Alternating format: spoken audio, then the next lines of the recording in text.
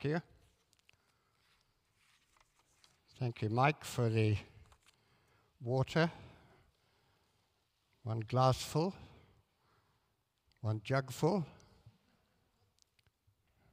used for drinking or for throwing. So if you think it's a good chance to nod off, you might have a second baptism. Once a teacher, always a teacher.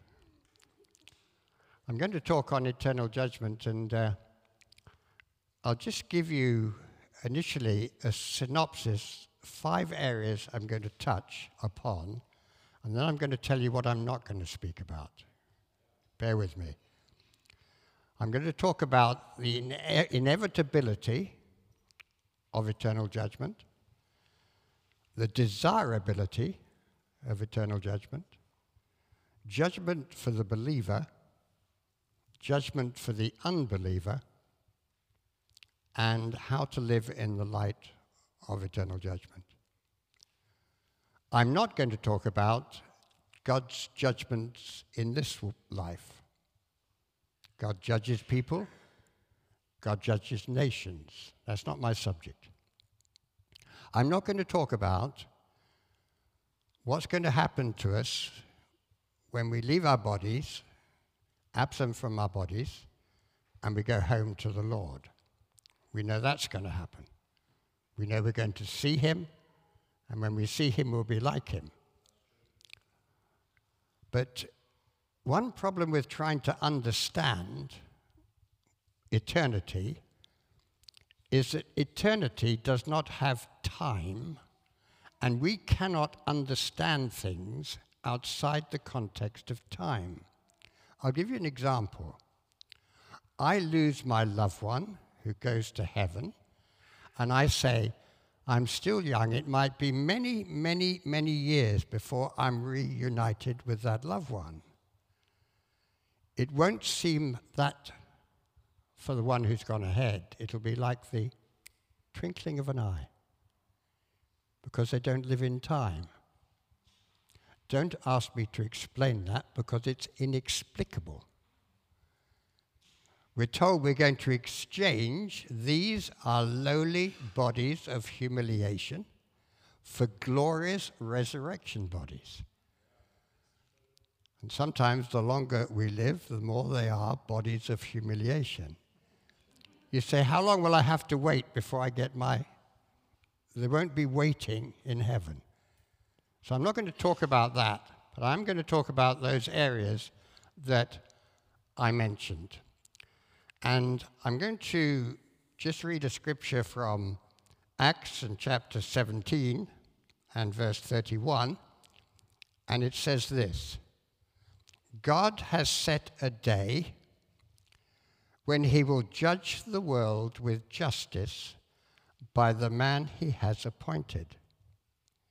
He has given proof of this to all men by raising him from the dead. God has set a day when he will judge the world with justice, and he has appointed a man. We're told in John 5:22, the Father has entrusted all judgment to the Son. So it will be the Son of God who does the judging.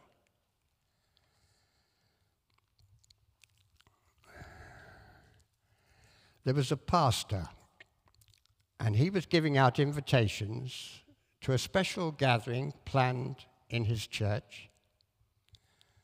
And he went to the houses which were round about the church building. And on this particular door, when he rang on the doorbell, the young man who came to greet him and meet him, if you wanted a word to describe that young man, you might say arrogant. When he realized what the pastor was about, he said, I'm not interested in that. I don't believe in any of that stuff.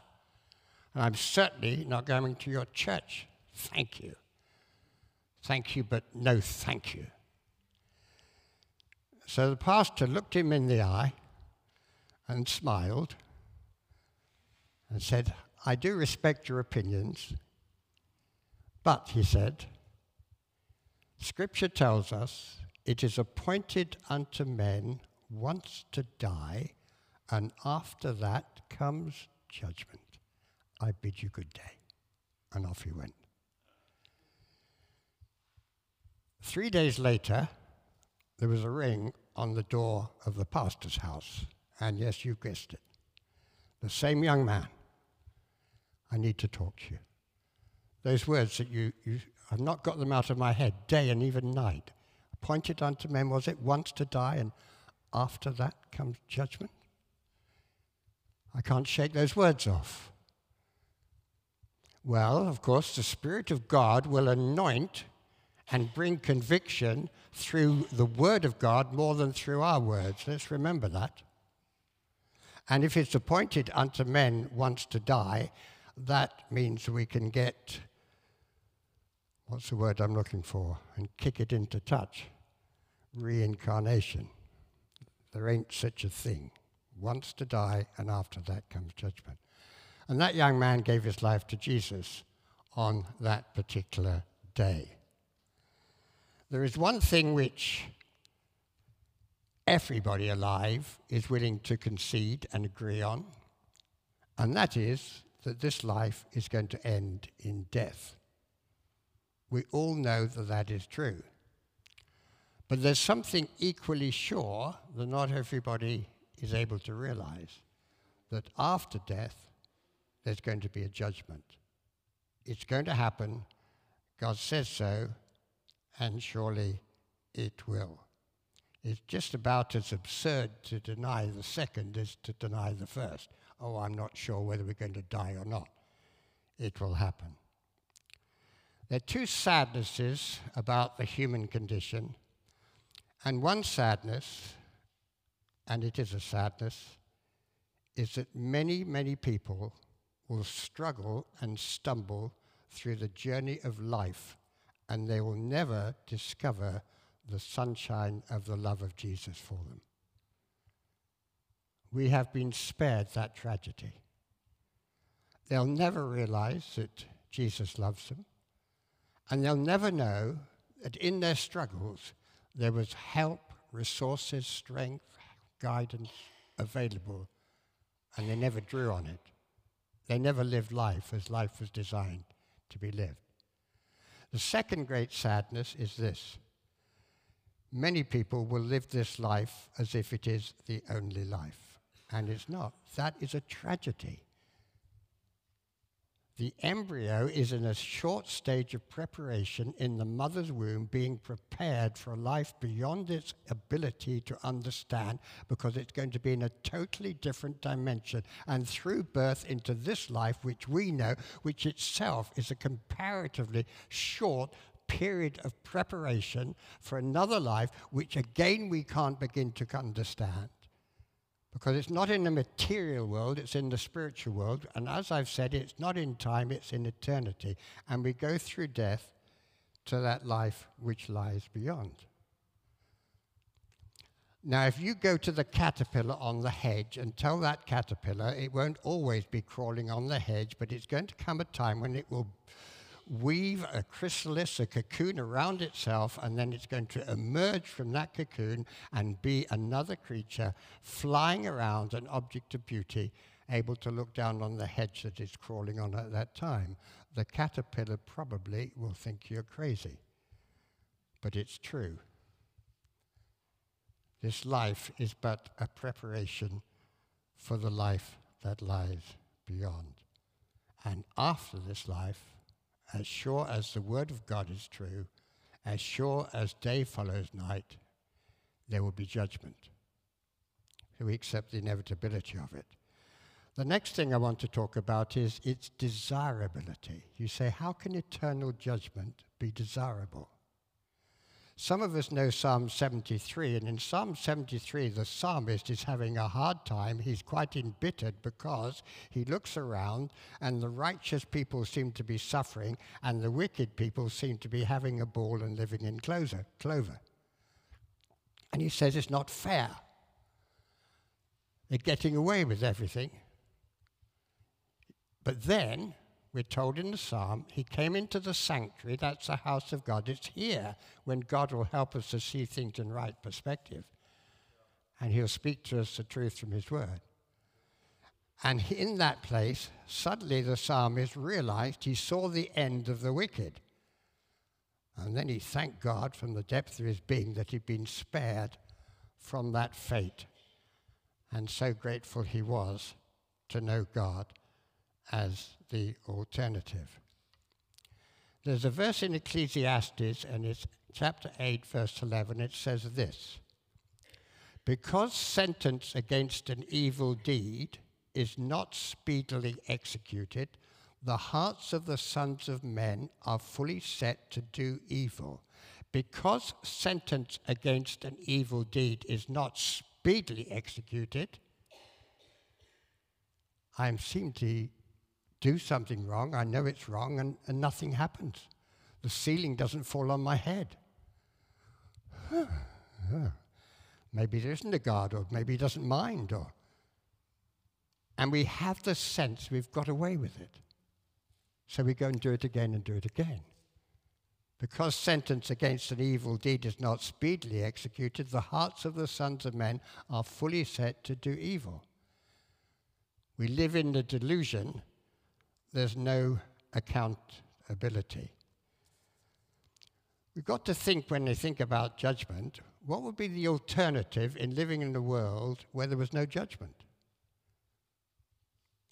What would society be like if there was no accountability, when everybody could do whatever they like, no punishment, no retribution? What would a school be like? Maybe some people have been in a school like that. It's not much fun to be in it. That is the alternative if you have no judgment. The good news, and it is good news, is that God will bring judgment. And the second piece of good news is that God will do it justly.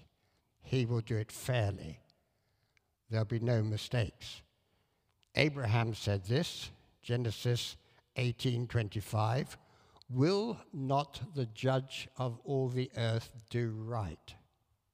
And the judge of all the earth will do right.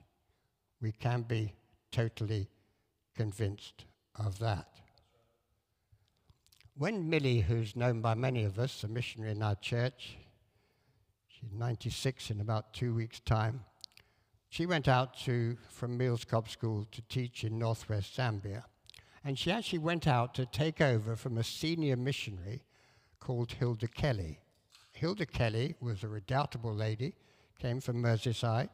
She was 80, and she was running a small Christian bookshop and doing the scripture lessons in the newly established secondary school where I was a teacher. And Millie came over to take over from her. We persuaded Millie, incidentally, to teach science as well as religious knowledge because she had a much better impact on the school as a teacher, and she did it very well. Now, we did all our lessons in the morning because it got hot in the afternoon, 7:20 till 1:50. School day over. But sometimes I used to go down and help Hilda Kelly in her Christian bookshop. You say, what help were you? Well, I painted a few shelves. Don't smile like that. Okay, I was a pest. Looking back, this lady who'd been a missionary for about 150 years, she was very wise because she knew I wasn't a Christian, and she didn't try to convert me. I'm sure she prayed for me. And occasionally I'd ask her a question. And I remember once asking her, it was a very sad story, this Christian teenage lad, he'd fallen from a tree, he'd damaged his brain, he was never the same again afterwards. In his mid-20s, either he jumped or fell from a fast-moving train, and he was killed. And I said, Hilda, will he go to heaven if he took his own life? I know now, of course he will, but I didn't know then. And Hilda said, all you need to know, John, is that God is just. So she answered that question and the next 1,000 I had on similar questions. That's all we need to know, that God is judge, but God is just. God has never made a mistake. God never will make a mistake. God cannot make a mistake. And so that's good news on both occasions. Next, I want to look at this question, judgment for the believer. If we know Jesus, and I believe we do, we've been forgiven. We know we get to heaven by being forgiven, not by being good. Is that good news, Joy? That's good news for me. We get to heaven not by being good, but by being forgiven, because we have to be humble enough to ask for that forgiveness. And the good news for us is, at the judgment seat of God, we read about it in Revelation, we will not stand before the great white throne as guilty people. We won't be there because we have already been acquitted. That's good news, because it's going to happen, folks, and the Bible tells us, and it is totally sure. Our names have been written in the Lamb's Book of Life. That happened when we gave our lives to Jesus. The reason we're not going to stand guilty at that day is because the judgment which we deserved has already fallen. It's already taken place.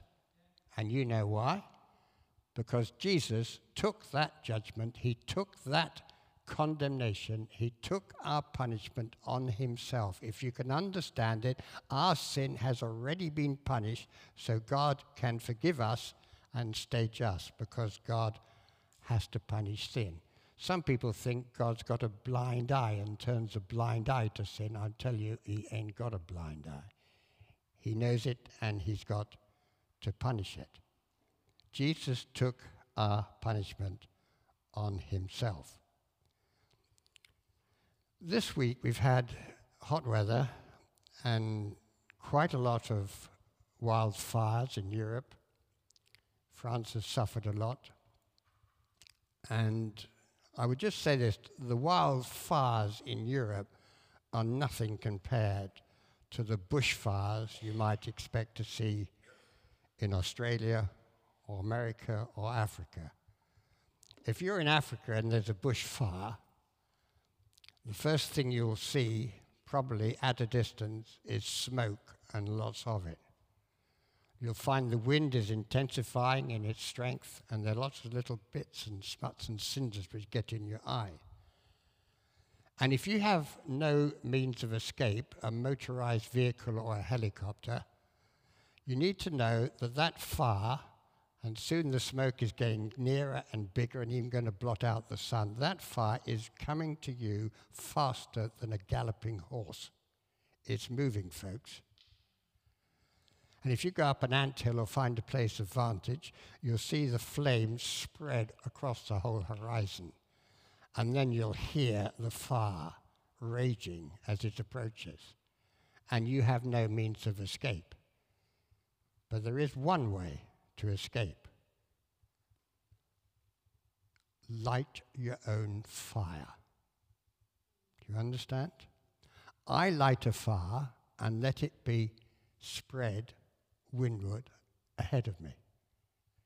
So I've got this huge fire approaching me, but I've lit my own fire, and that fire will prepare for me a burnt, barren patch of ground that the main fire will not be able to touch. The ashes will cool, hopefully a little bit, before I have to, and the heat is so intense I have to move, and then I can go and take shelter on the patch which is already burnt. We are going to be spared the fire of God's judgment because we are standing on the ground where the fire has already fallen. Does that make sense? And that is a place called Calvary. So for eternal judgment is not something we are fearful of. We're justified. Justified just as if we'd never sinned. That's amazing. God sees you, Joy, just as though you've never sinned. Is that good news? I don't, but she does. Or if you like, we're justified just as if we'd died. And if you hear Sarah Greenwood's very good thought for the day yesterday, she will explain that. We are standing justified we know we are forgiven. We do have an enemy, and he does whisper in our ears. I don't know if an enemy ever whispers in your ears and makes us feel guilty. He's called the father of lies. He's also called the accuser of the brethren. And he seeks to bring to mind failures of the past sins, past mistakes, and he seeks to condemn us. But Judas then at that point turned to Romans chapter 8 verse 1, and it says this: there is now no condemnation for those who are found in Christ Jesus. We are forgiven, there is no condemnation. It's been taken from us. And we have nothing to fear in the knowledge that God one day is going to judge the whole world. But there is a judgment seat where we're going to appear. This is not bad news. There's another judgment seat, not the great white throne. It's called the judgment seat of Christ. We must all, 2 Corinthians 5:10, we must all appear before the judgment seat of Christ, where each of us, Romans 14:22, will give an account of himself or herself to God. We're all going to stand before God, and we're going to face a judgment. But what's going to be judged is our life work. It's not a place of punishment. Now, my good esteemed friend, Mr. Nuku there, on Tuesday, he had his graduation. It was the hottest day ever recorded, and he had to be scrubbed up. If you don't believe it, I've seen the photograph. He must have borrowed a tie because he was wearing one. And he had his suit on, and he had his gown on, and he had his mortarboard on. Okay? All the students who'd passed their exams, they all attended the graduation. Everyone received a reward. Do you understand? It was a reward ceremony, not a punishment ceremony. If he hadn't passed his exam, he wouldn't have been there, and his family came all the way down to Scotland where they wasted their journey.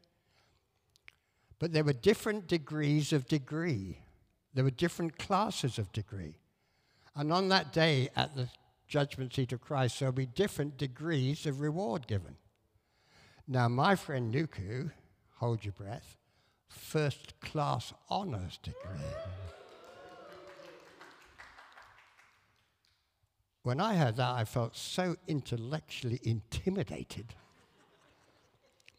I didn't even know whether he'd speak to me again, whether I should kneel down when he was speaking to me. I didn't know that, but he was very condescending.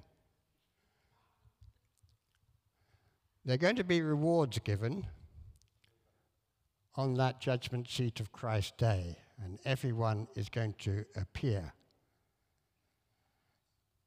But we've all passed, if you like, to one degree or another. I was asked to see a man once in Southport Hospice. He was dying. He was a Christian believer, and he was terrified. Would you go and see him? I'll tell you why he was terrified. He was a married man, and he'd lived with another woman for the last years of his life.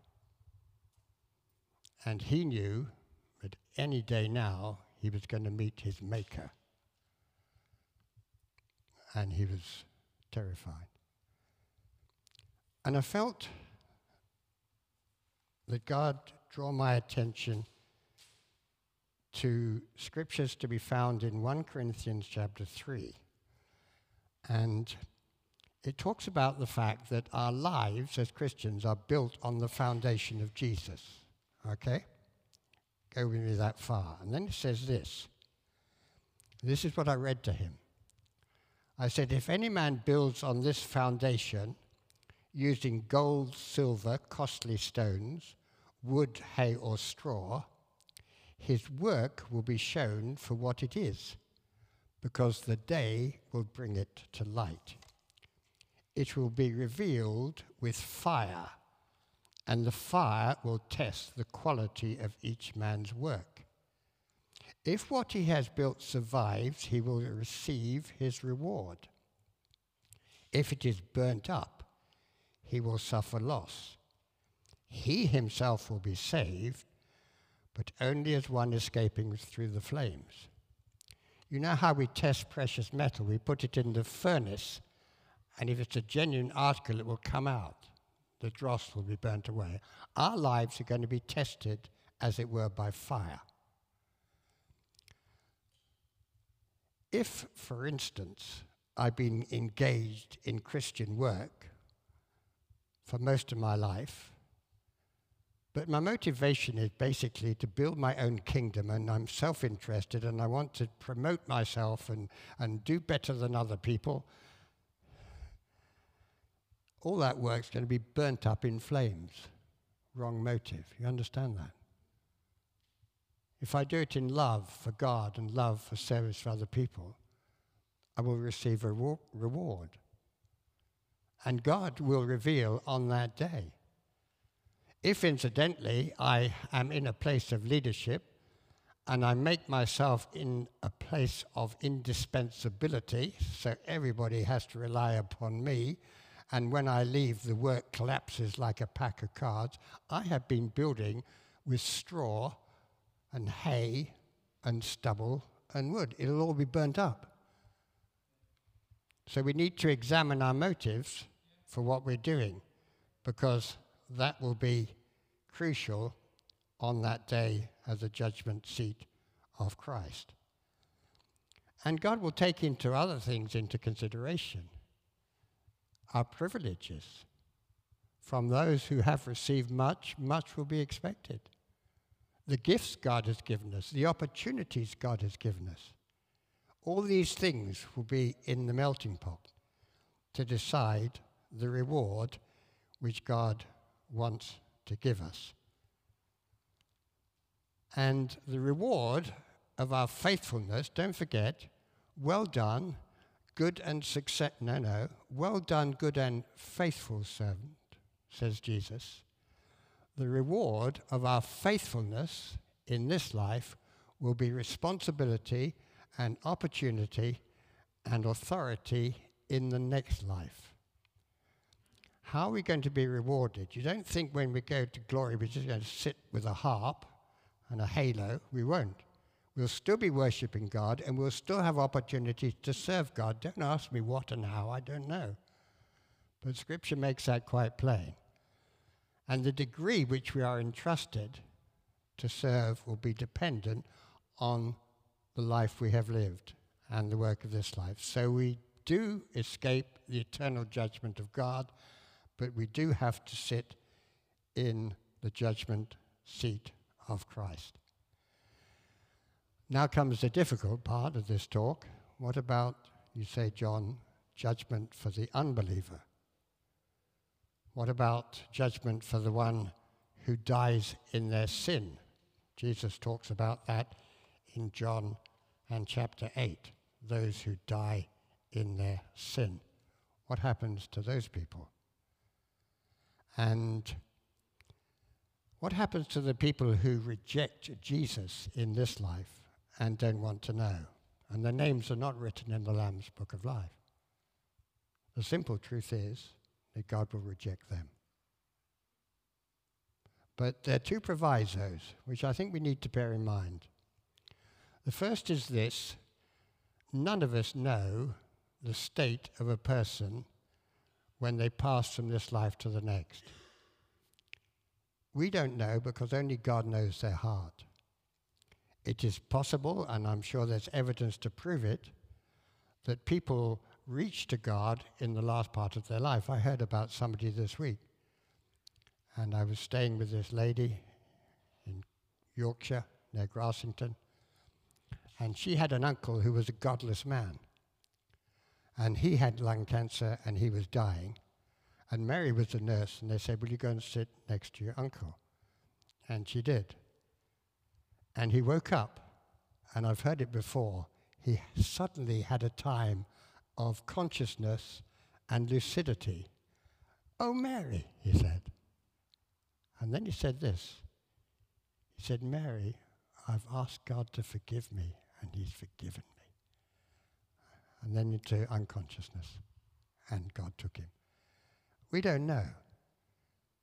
Julia here had 2 brothers, no sisters, and sadly both brothers were drowned, different years, different continents. And I remember when Derek, the first one, the younger brother, was drowned, we got the message. I was teaching at Scaresbury Hall. And he was drowned off the coast of New Guinea. We weren't looking for consolation, but God clearly showed us in the next days and weeks that when Derek died, he was right with God and ready to meet him. Well, you say, how could that be? I know he knew the message of the gospel. He stayed with us the year before, and we took him for a day at Keswick, which was pretty powerful for a poor man. And we can only believe that in his dying moments, he cried to God. I wasn't going to say this one, but I heard 2. In fact, this story was told to us about the time when we were grieving the loss of Derek. The young man who decided tragically to take his own life. It was the depth of winter. He had a high-powered motorbike. He was going to rev it up, get top speed, and there was a kind of bridge across the road, and he was going to just steer off the side of the road and hit the parapet and end if he'd had enough of life. But it was winter. There'd been a lot of snow, and when he caught the curb just before going off the road, it clipped the back. You're a motorcyclist, you can understand it. And up he flew into the air, and he landed in a snowdrift, alive, and in mid-air he'd cried to God for forgiveness, and he landed with a saving faith. We don't know, folks. We don't have to despair. We know God is just, and there are those who will cry to God when they've no other source of help. The other thing you say, and it's a fair question, and you'll be asked this question, and it's good to have an answer. What about the people who've never heard the name of Jesus? How can they reject a Jesus they've never heard of? What about people in Old Testament times? What about people who live in the jungle of Borneo? Well, if you read the first chapters of Romans, you'll find that God says there are 2 witnesses he's given to every human life. One is the witness of creation. Creation displays God, if we've got eyes to see. We can see there's a creator behind. And second gift he's given to us is a gift of conscience. And everyone has a conscience to know what's right or wrong. Now, it is through living we can sear that conscience, so it's no longer sensitive. But it's there. Now, you know Harry and Bonnie, they've got 3 delightful, angelic little children. Nod your head, Harry, at the back. He doesn't look convinced. And if you watch the children playing, and they play down there, before one pinches a toy or a property from the other one, brother or sister, they might just glance to see if the parents are watching. Or if they're not going to pinch something, they're actually going to pinch the brother or sister, they will also look. We have built into us a conscience which tells us right or wrong. And the Word of God would tell us that if we live according to our conscience, according to the light we have, I'll give you chapter and verse afterwards if you need convincing, we will be judged on that. And we will be accepted by God because we've lived according to the light we've had. Not because our good works have won us a place, because Jesus, who took the punishment for all, including people in that category. But what about those people who are going to hear the words, "Depart from me, for I never knew you"? The Bible does not mince its words. The universalist who believes everyone will be saved because God is love is just in desperate error. Read the teachings of Jesus. The word is banishment, and it's a very sound, serious word. Never-ending punishment, Jesus suggested. Separated from God, separated from the presence of God, separated from the love of God, separated from the mercy of God, separated from the hope of salvation. Jesus told the story, do you remember it? The rich man and the beggar who sat at his gate called Lazarus, and they both ended up the other side of death in different places, one with God and one not because one was rich, but because of the way of their lives. And the Bible tells us a great chasm was to be found between the two. It was impossible for them to exchange, to go from one place to another. Ecclesiastes 11:2, it says this: whether a tree falls to the south or to the north, the place where it falls, it will lie. When the tree falls, where it falls, it will stay. And our state of our soul, when we leave this life, whatever that state is at that moment, that will be the state it continues in. And these are very sobering words. I want to tell you, I did not choose to do this subject. It was given to me because it's a hard subject to speak on. And to think that we can be separated from God for eternity. Jesus said there will be degrees of torment. He said it's better if you are born in Sodom than in Capernaum, because in Capernaum the light of God has come. They will suffer even more.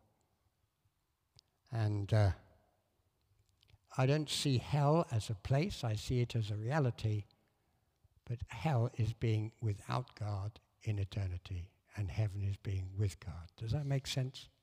If we have God in this life, we'll have God in the next life. So, inevitability of judgment, the desirability, it's good there is a judge, and things will be made right and justly so. Judgment for the believer, nothing to fear, apart from maybe losing our reward. But we can lose our reward, we will not lose our salvation. My friend in the hospice, do you understand me? I made it plain to him. He will perhaps lose his reward, but he will not lose his salvation. All will be saved, even perhaps as though picked up and rescued from the fire. That's good news. Our salvation is sure.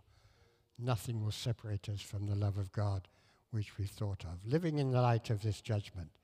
Well, I do believe, one, it's very quick, this last section, we need to live in the fear of God. The fear of God is not a craven fear. It's a reverence. We are fearful of disobeying God. There will be consequences. We're fearful of disappointing God. We're fearful of missing the opportunities which God gives us as gifts. We're fearful of missing God's best. That's not something which terrorizes us. It just helps us to motivate us in life. Then second implication is, if there's one grateful people on the face of the earth today, it's in this building and in other buildings like it.